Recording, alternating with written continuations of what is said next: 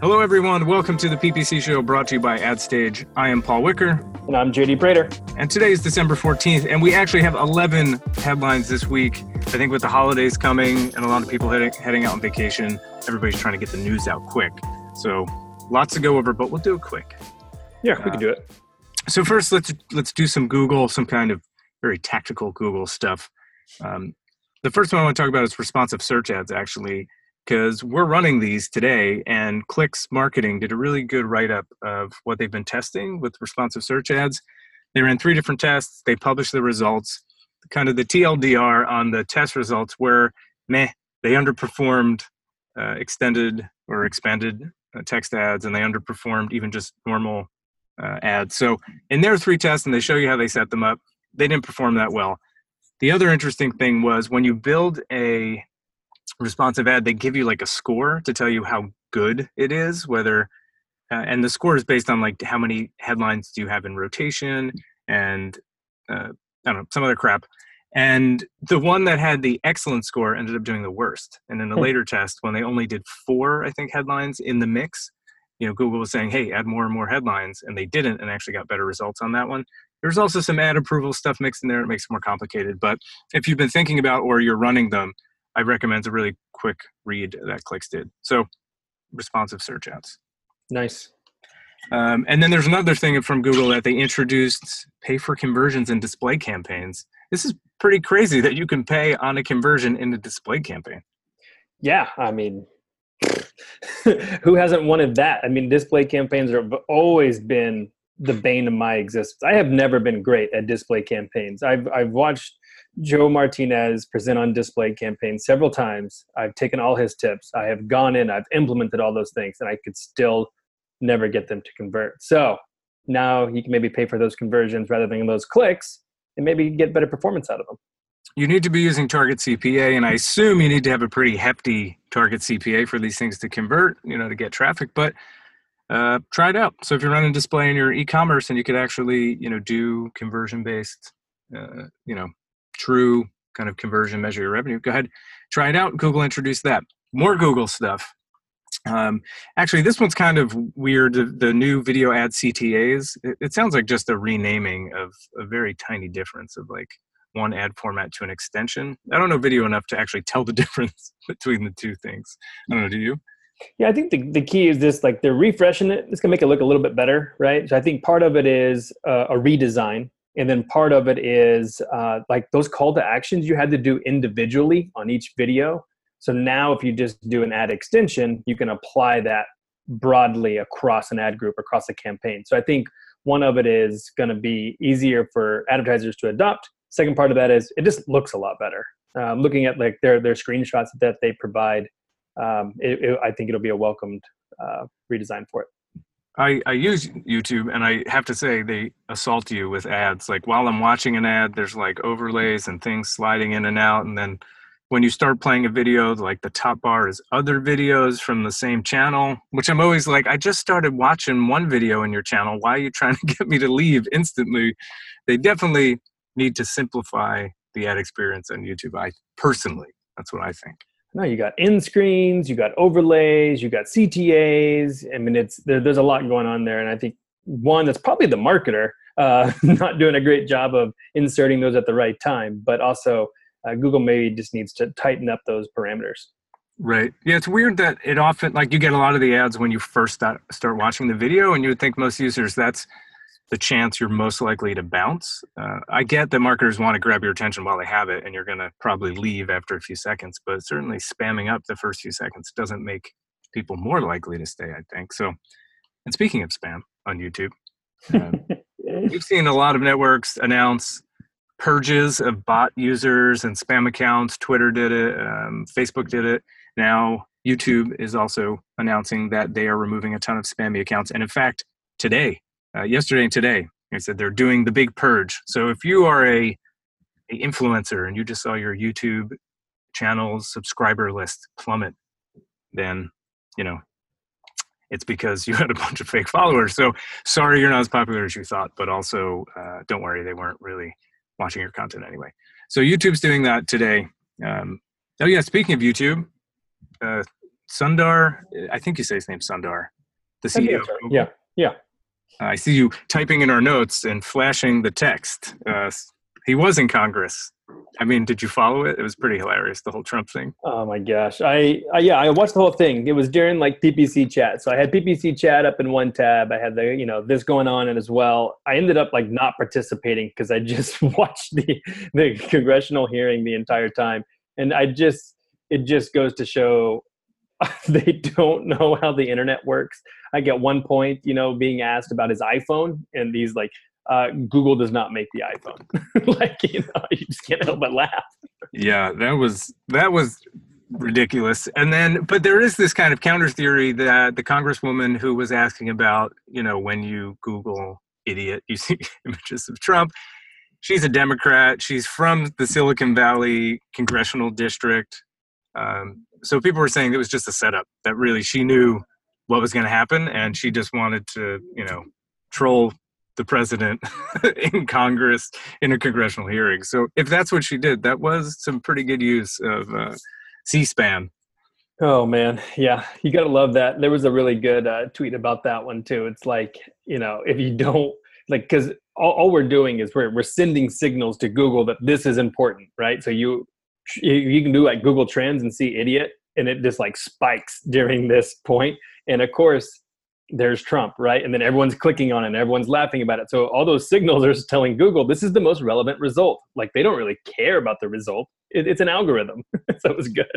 Yeah, it was truly amazing. I think it was Rand Fishkin, formerly of Moz, that had a great little tweet about how this is just Avalanche now consuming itself, that's not a good analogy, but you get the point. So, yep, Sundar, and I'm looking up how to pronounce his last name. It's I just had it, now it just appeared. Sundar Pichai, P-E-E, and then Chai, like chai tea, Pichai. All right. And I love Sundar. I don't know, ever see him talk? He just seems so calm, and he's just looks so competent and smart. Yeah. I look at Zuckerberg, that just something about him is like, well, maybe because I watched The Social Network, that movie about how Facebook started. So you just instantly start like, oh, he's ripped off some people and he's kind of an a-hole, and he doesn't care about people. So yeah, Sundar's chill. I think one thing I took away from this too is like to be CEO, you have to master the non-answer.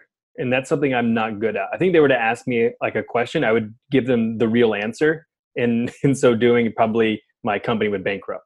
And so, but his answers are always just like, yeah, let me follow up with you. You know what I mean? It's like this, there is no answer. Let me talk around it in circles and never actually answer your question. Yeah, I used to be like wanting to get into politics until I actually worked on Capitol Hill and in Congress for a while, and I realized I can't. It drives me crazy when people ask a simple question and then the answer is this. Just it's totally irrelevant. Like in the cases of the Google CEO, he was not just irrelevant. He would skirt around it and deflect, and I'll take care of it later. But sometimes in Congress, people are like, how did you vote on Bill 17? And the guy's like, transportation is important to the future, and I believe in clean transportation. And you're like, what? It's like a bill to put chimps in space or something, and they're like, just say whatever they want to get their soundbite. It just like annoys me to no end. Chimps in space. That's where you went. It's a Friday. We just had our holiday white elephant, so I might have had a drink or two. My brain is not firing on all cylinders. Oh man, that's good. All Chips right. in space. Search. So this is a nice little transition from search to Facebook. Then we'll talk about Uber. So let's not talk about Uber. Let's talk about Facebook putting in ads and search results. What do you think of this one? Like I'm underwhelmed. Like it was weird to me. So I'm just like watching reactions, right? More than anything else. And I think what I'm amazed by more than anything else is like how excited people get when Facebook does something. Like they're just like complete bandwagon people without really like critical. Don't get me wrong. They shared some like 2 billion searches, but like how relevant are those searches, right? I mean, like I'm thinking about the intent of a search. Like the only time I'm searching is like Paul Wicker because I couldn't find your profile, right? Ad stage because I'm trying to get to ad stage. Like I get why you'd want to put an ad there because again, it's more inventory in a space where there's not a lot of inventory. But And they tried this a couple years ago. So I'm not down on it. I get it. I just like, well, I was like, meh. I remember I think this might have been the reason I actually met with Sheryl Sandberg back in 2000 and I don't even know, 2010. She wasn't the Sheryl Sandberg of Lean In and now getting pummeled in the media, but she knew the CEO of the company I was at from like business school or I don't know, some past deal they did because, powerful, rich people. And we had a call and it was my CEO, her, me, and then maybe like some VP of digital because I was just some low level guy, but I was the only person that really knew digital search, back in when nobody really knew what that was.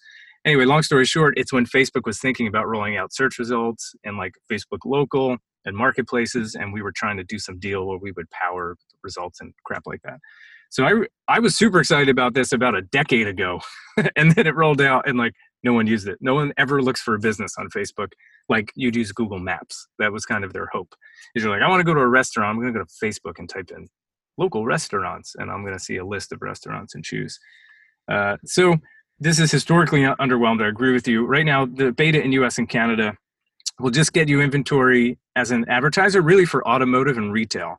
And I think they don't say how much comes from search versus marketplace, but anytime I've gone to marketplace, one of the things I notice a lot of is used cars. So I think people are using Facebook marketplaces to sell used cars, and Facebook is saying, hey, those auto folks, talk to Google and their partner program. They've got like 100 agencies that do auto. Auto spends a ton of money. So I think it's a good move to try to monetize what is working in Facebook marketplaces and maybe search. And then, if you can get some momentum, start moving more budget there. Yeah, or this one I think has more promise. Facebook Watch, right? So you want to hop over and we can tackle that one with.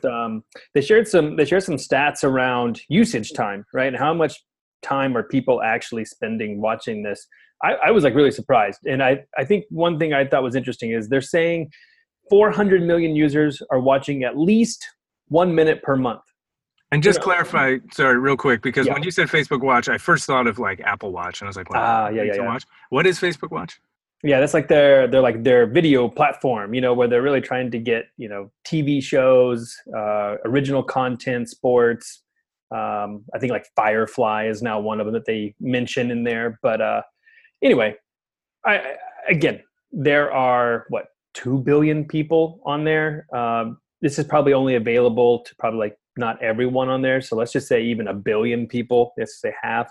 400, that's not bad. But I think on what they were kind of sharing for the bright side numbers, there are 75 million users watching at least 1 minute per day. So the last stat I gave you was month. This is per day, 75 million people per day with a much more promising average of 20 minutes per day. So that's a lot of like actual video time, consumption time, people spending time on Facebook. Put ads in front of them. 400 million users on Facebook. That's more monthly active users than Snapchat, more monthly active users than Pinterest. Sure. That is a lot of users. Granted, they're only watching a minute a month. So that probably means they clicked on it and said, what's over on this tab, and saw something and left. But certainly, I think there's a lot more inventory coming from Facebook Watch than there is going to be from Facebook Marketplaces, would be my guess. But we'll find out. Yeah. Why don't Instagram? Yeah, we can do Instagram. We'll stay in Facebook land. Well, you added this one. I think it's cute. It's a cute story. I thought you would like this one. That's the reason I added it. I know that you love Instagram. I know that you love those stories. And so now they have added a new countdown sticker. So countdown means just like it sounds. You can go in on your story. You can put in like a timer. So something that's going to be basically working backwards to this time. So there's 3 hours left, 5 hours left. I think it's going to be fantastic. E-commerce, you've got sales coming up. I think it's going to be a really good way to like get that sense of urgency in a story, right? So really stopping someone to watch your story and then seeing that and then taking action. So I actually think this is really smart. Yeah, this is an urgency machine. If you've ever done any selling, you know that creating a sense of urgency is one of the keys to getting the sale done now rather than getting stuck on the list of somebody's to-dos that they never do. So this is a great way to do it. Add a little countdown. Sale ends Friday, 3 minutes, 42 seconds. And I keep buying crap on Instagram, so this is so going to work on me. Don't roll this out, Instagram. You can do product launch. So maybe the next ad stage product launch, you guys could use a countdown timer. Don't tell Sahil, the CEO of AdStage, that. The last thing I need is another countdown timer until launch when, we need to get the product ready and the website copy ready. And now we're doing press and I'm already stressed enough. I do not need to see a countdown in my story. Hey, so you added an article about newspaper. Yeah. I always think this is great. I love Pew. They always put out some really fascinating usage stats around like social platforms. And so one thing that came out for this one is social media is outpacing print newspapers. So not like a huge surprise there. We've heard, the two maybe separately. We've heard print newspapers dying. We've heard social media is on the rise. And now we're seeing kind of like really for like that first time within Americans that 1 in 5 adults are saying that they are getting their news from social media and not from print newspapers, which is about 16%. So it's outpacing, it's getting there. And that's good and bad, because that puts a lot of onus, in my opinion, on the platform, right? This is where we've seen a lot of those fake news crackdowns. We talked about this last week, with them going into the UK of what's going to happen. So I'm interested to see how this plays out.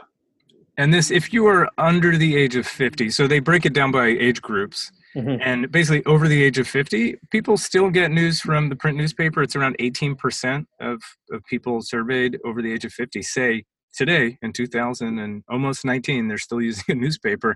If you get to 65 and over, 39%. So actually, we'll talk about TV too as part of this, but outside of TV, so like social media or radio or a news website, like going online and checking news website, more people go to a newspaper if they're over 65 than any of those things.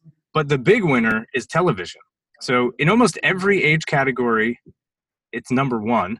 So over the age of 30, it's pretty close to number one. And then as you get older, it just becomes clear number one. 18 to 29, it's kind of all over the place, but surprise, social media is number one and online news websites is number two. But so if you get over the age of 30, it really is still a traditional media world. And then 81% of, even actually, let's step back. If you're over the age of 50, 65% of them get their news from the television, from TV. And if that means like Fox News for a lot of those people. So if you wonder why Fox News is such a powerful force in the older demographic who are traditionally conservative, well, it's because 65, and if you get up to 65 years old, 81% of them are getting their news from television. Even like local news stuff.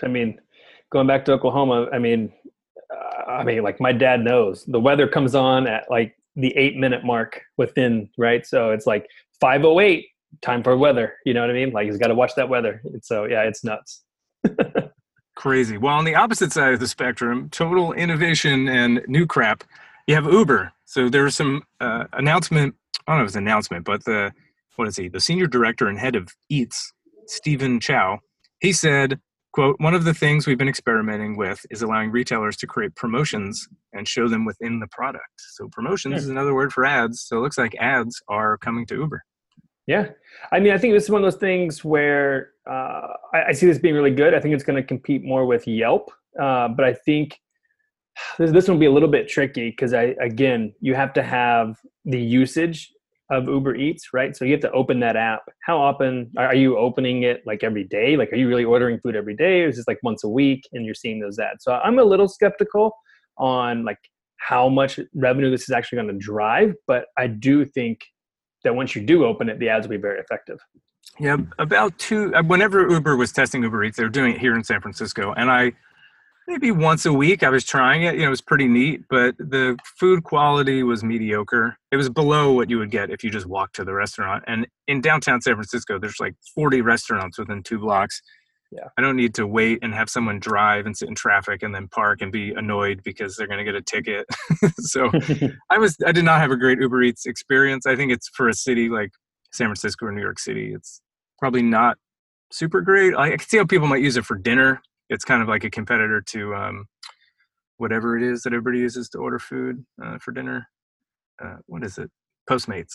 Like a Postmates competitor where like there's less traffic and options and you're lazy because you're watching Facebook Watch. But anyway, I didn't love Uber Eats, but apparently it's doing super well in India. And in India, they've been testing this where, you get a little discount for Uber customers. Uber works out a deal with the merchant to give a discount, and that promotes people to use that restaurant over the other restaurants in Uber. Because as you imagine, when you open Uber Eats, you get a list of restaurants to choose from. And there's one other point I want to make. I always wonder with these promotions, especially with SMBs and restaurants, like their margins are super thin. And I don't know how they make any money when they do these promotions where they actually discount their, $8 lunch even more. Yeah, I think on that one, they're going to have to like work to maybe like delivery fee. I think that's where they're going to have to kind of figure that one out. But like discounting the food, that one's going to be tough. I'm with you on that one. Yeah, I remember Groupon always had this pitch too about how the merchant makes money because they're going to become repeat customers, or at least some percentage will become repeat customers. And, Groupon, obviously their stock tanked years ago and they kind of disappeared from the tech scene, but they're still around and they're still producing revenue and they're still driving people to small businesses. But certainly the hype around them originally was built around that message of like, SMBs are savvy, so they'll like do these Groupons on their off hours when they need to get more business or with extra inventory. No, they're not. They're SMBs. They struggle to just take care of all the crap they need to every day. So they're just going to set this thing up and it's going to run because they're like, ooh, more customers is good, even though they're losing money on every customer that maybe uses Uber Eats. Okay, and rant. I used to be all into the group buying space back in the day. Two more. AppNexus. This is a quick one. I don't really know display either. All I know is AppNexus published their rate is 8.5%. That's their fee. And they've like done this thing where they've negotiated contracts with any of the people in AppNexus. Not any of them, most of them. 82% actually in North America of the transactions on AppNexus. You can actually now see the fee that you are kind of paying to these technology tools that sit in the middle of the display transaction. So I think really good move to bring transparency to display. I'm all for it. Anytime you can bring it more transparency, I'm all for it. So I'm really glad to see them, reworking those contracts. Me, do it up. But one thing I thought was really interesting with this one was their biggest partner is Microsoft. I had no idea. Yeah.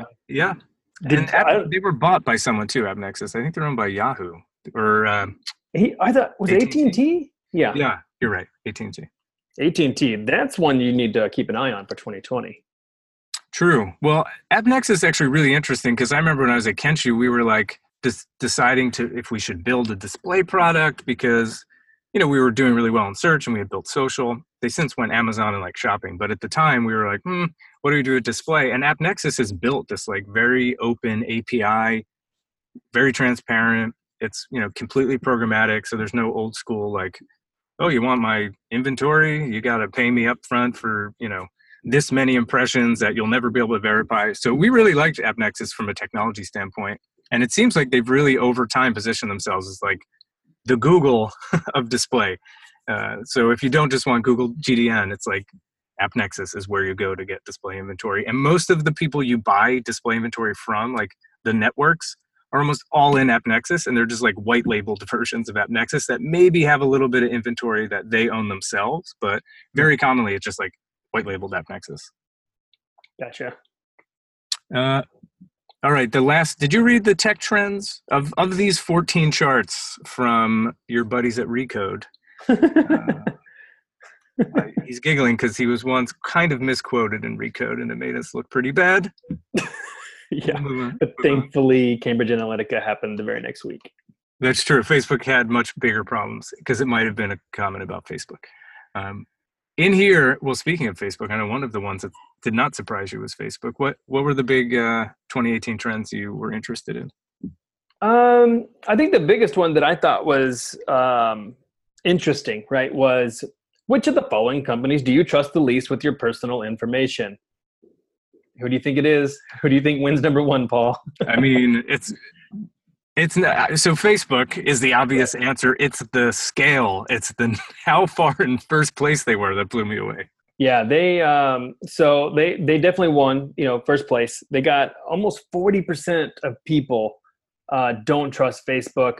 Twitter was second with 8%. I was actually surprised to see Amazon that high up at 7.7 because I haven't had any issue with Amazon and the data that they use. If anything, I would actually argue they've done a great job of using my data to serve me better products and get me stuff quick. Anyway, all the way down to Netflix at less than 1%.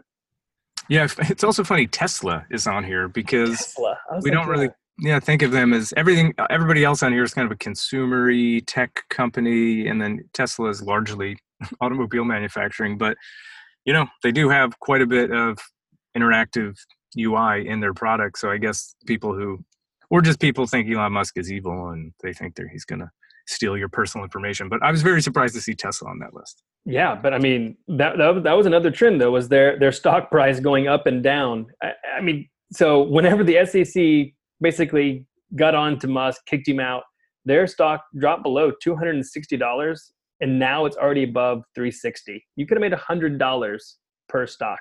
I didn't think it would go up that fast, and it did. And I was like, dang it. Yeah. I mean, Elon is great at trolling the SEC.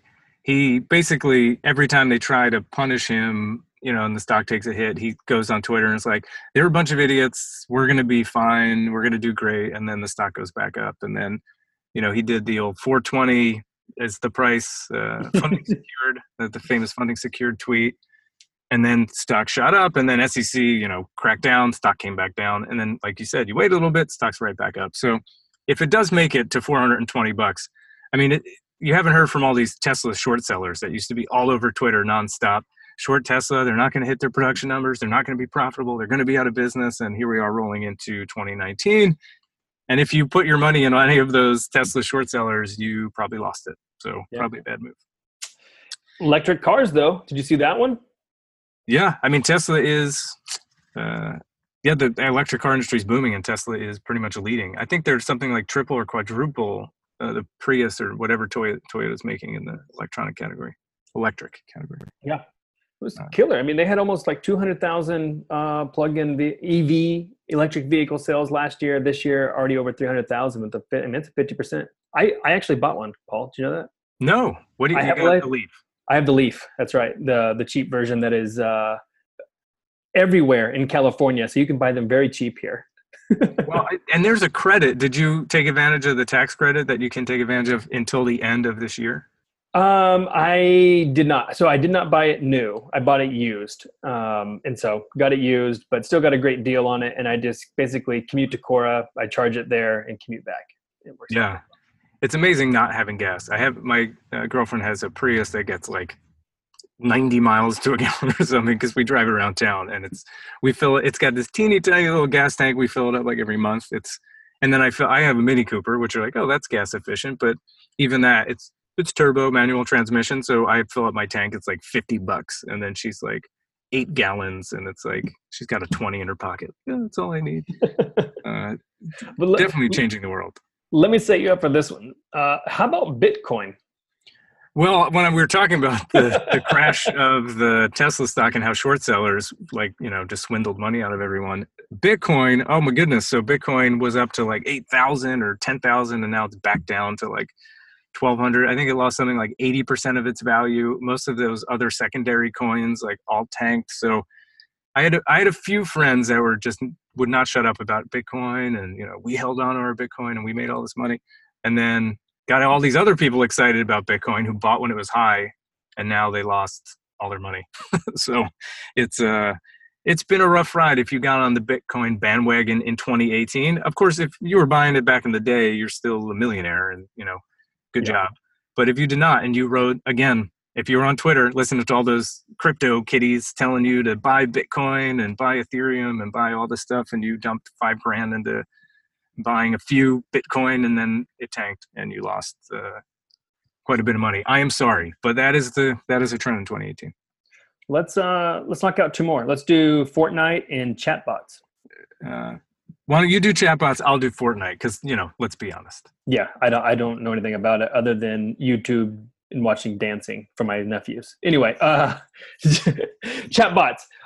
Really surprised at this one. So if you have read like any 2019 digital marketing trends, chatbots is going to be on there. Even though, Paul, we had one in 2017, just saying. we're Ask ahead. ad stage. Ask ad stage. Anyway, so it's a trend, right? People are talking about it. Maybe there are people just slow to adopt it. However, there's been a new research conducted by, is it Acquia? Is that how you say that? Yeah, Sure. close enough.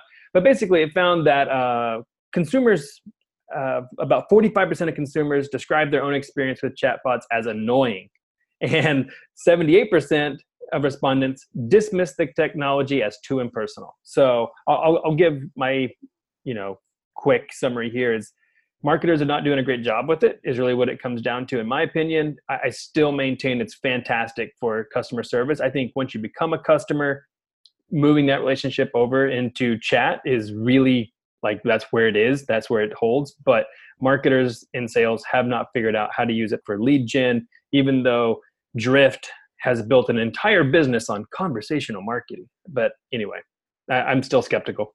Yeah, even on the customer success side, Intercom has a really good kind of chatbot, but most people who get the chatbot responses just instantly ignore it. Once they see it's a chatbot, they just don't respond. So I think people also have figured out the chatbot's not actually going to answer my question. It's going to throw a few generic FAQs at me, and it doesn't understand what I really need. So I think we're still a little bit of ways around the chatbot being good enough that it's actually useful. And once it's useful, sure, I'll interact with it.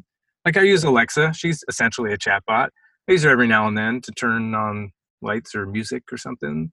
That's what she's good for. Anything beyond that, I try to order something using Google, whatever. Okay, Google Home, Google Now.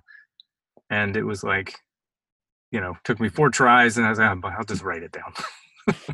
It sounds like me trying to use Cortana. Yeah, I think they're all the same. So it's funny you mentioned Fortnite, because on the news today, breaking news, did you see Michelle Obama was doing a Fortnite dance with a bunch of kids at like some book reading ceremony with Santa? I did. I watched it because, again, why wouldn't I watch that? And then I don't know what that dance means. I don't know how you get it. I don't know anything other than it's a Fortnite dance, and she was doing it and Santa had 0 moves. Yeah, Santa started like he couldn't get his hands going in the right direction. Like you could tell he was struggling with the coordination, but he had a few good kind of reps of the move, and it was just nice to see something not even that presidential, but just see someone who is presidential doing something nice, and it doesn't make me cringe, and there's no lawyers or lawsuits involved. So I think it was just a nice little trip down memory lane. Oh man. Well, go ahead on your Fortnite, and then I want to wrap up a 2018 thought I had today. Oh, interesting. Okay, well, Fortnite, it's quick. Basically, if you do play video games, there's this new game mode called Battle Royale, which is when they put a bunch of players, say like 100 players, in a ring. And then the ring, in this case, in Fortnite, it gets smaller over time, so it kind of forces people to interact more. And the last one standing is the one who wins the game. And this game mode is like showing up in all these different games that were already popular. So they took games that were popular like League of Legends, and just recently they added, like a Battle Royale mode, and it's now taking over gaming. That's not interesting if you don't care about gaming. What is insane is that Fortnite, in 1 month, did $318 million in revenue. It's a free-to-play game. You don't pay money to play. You only pay to buy skins or unlock maybe dances. I'm not even sure because I don't play Fortnite. But that is $318 million. If you do an annual run rate, that's almost $4 billion of revenue based on selling virtual skins and unlocking items that don't affect gameplay. So the gaming industry is just blowing minds. Jeez, I know. I can't even wrap my head around that. That is so much money. It's what people used to say about movies, like when these, Star Wars and these like big blockbusters came out, and people would be like, how did Titanic make $1 billion? Or, those top grossing movies. And now we don't care anymore. And now it's video games. Video games make $4 billion a year, and people are like, what? That's crazy. But I bet we'll all be used to it in a few years. But all right, I want to hear your big prediction here. I guess it's more of an observation, right? And I think I'm trying to somewhat compare the two, but this is going to sound off the wall, and that's maybe why. So Facebook is like Trump. There you go. There's your what? I have your attention. But I think they're so riddled with scandals, and yet we can't get rid of them. right? Like we just can't let go of Facebook. Like another breach, breach today, almost 7 million people. But it's like it's becoming their MO, right? It's like once a month now. They've had so many this last year, and yet I can only think of like people are not going to give up on it. Their network effect is way too strong in order for people to delete the app, to delete Facebook. They're going to stay on it even though all this is happening. And it just kind of reminds me of every Trump scandal every week. It's like, well, still going to support him, he's my guy. And it's like, wow, like I don't know. I just wonder what is it going to take for people. I don't know. I don't know the answer. I don't know either. He's not my guy, so it's hard for me to put myself in those shoes. But I can imagine if, like, you're talking, like, if you're a big Obama person and sure, he was going through scandal after scandal, and you were like, I just can't quit you, Obama. Right. Those people are, I just can't quit you, Trump/Facebook. Yeah. We'll see. I guess part of that one. So sorry, I'm going to go into politics. You can just delete this part out too if it doesn't make it. It's like where he made the comment. It's like it was something like I could stand in the middle of the road and shoot someone and I would still be elected president or something like that, right? I wouldn't go to jail, something like that. And I just feel kind of that way for Facebook. They've become so big and they've become such a strong network that they can like go through what they have been through and come out virtually unscathed. Yeah. It does sometimes feel like there's a collective apathy in just the world we live in today where you can't shock them anymore. They're not going to get outraged. Like people would pretty much let anyone get away with anything. So right. Trump can say whatever he wants and people, it's that, normalization or hyper normalization thing that kind of made the round on the web where we're just now so used to stuff that used to outrage us that it doesn't outrage us and we just accept it. So if Facebook just does terrible things with your data and takes advantage of you as the consumer, we're just like, yep, that happens. Oh, well, it's, I don't know what it takes to break you out of that cycle. I put myself in that category too. I didn't delete Facebook. All those photos I have. What am I going to do with all those old photos? All right. Sorry, Facebook. We're really beating you up today. If you want more headlines and to listen to us beat up Facebook, we used to beat up Twitter, so it's a little different. Now we beat up Facebook. Let's see who we beat up in 2019, since I think we'll try to do a podcast, but all the holidays, I'm not entirely sure we'll get one out. So this might be our last podcast for 2019. If you want more, head over to blog.adstage.io. You can sign up for the newsletter, which will go out, and it now includes a link to this lovely podcast. So that is all we have for you, everyone. Enjoy your week.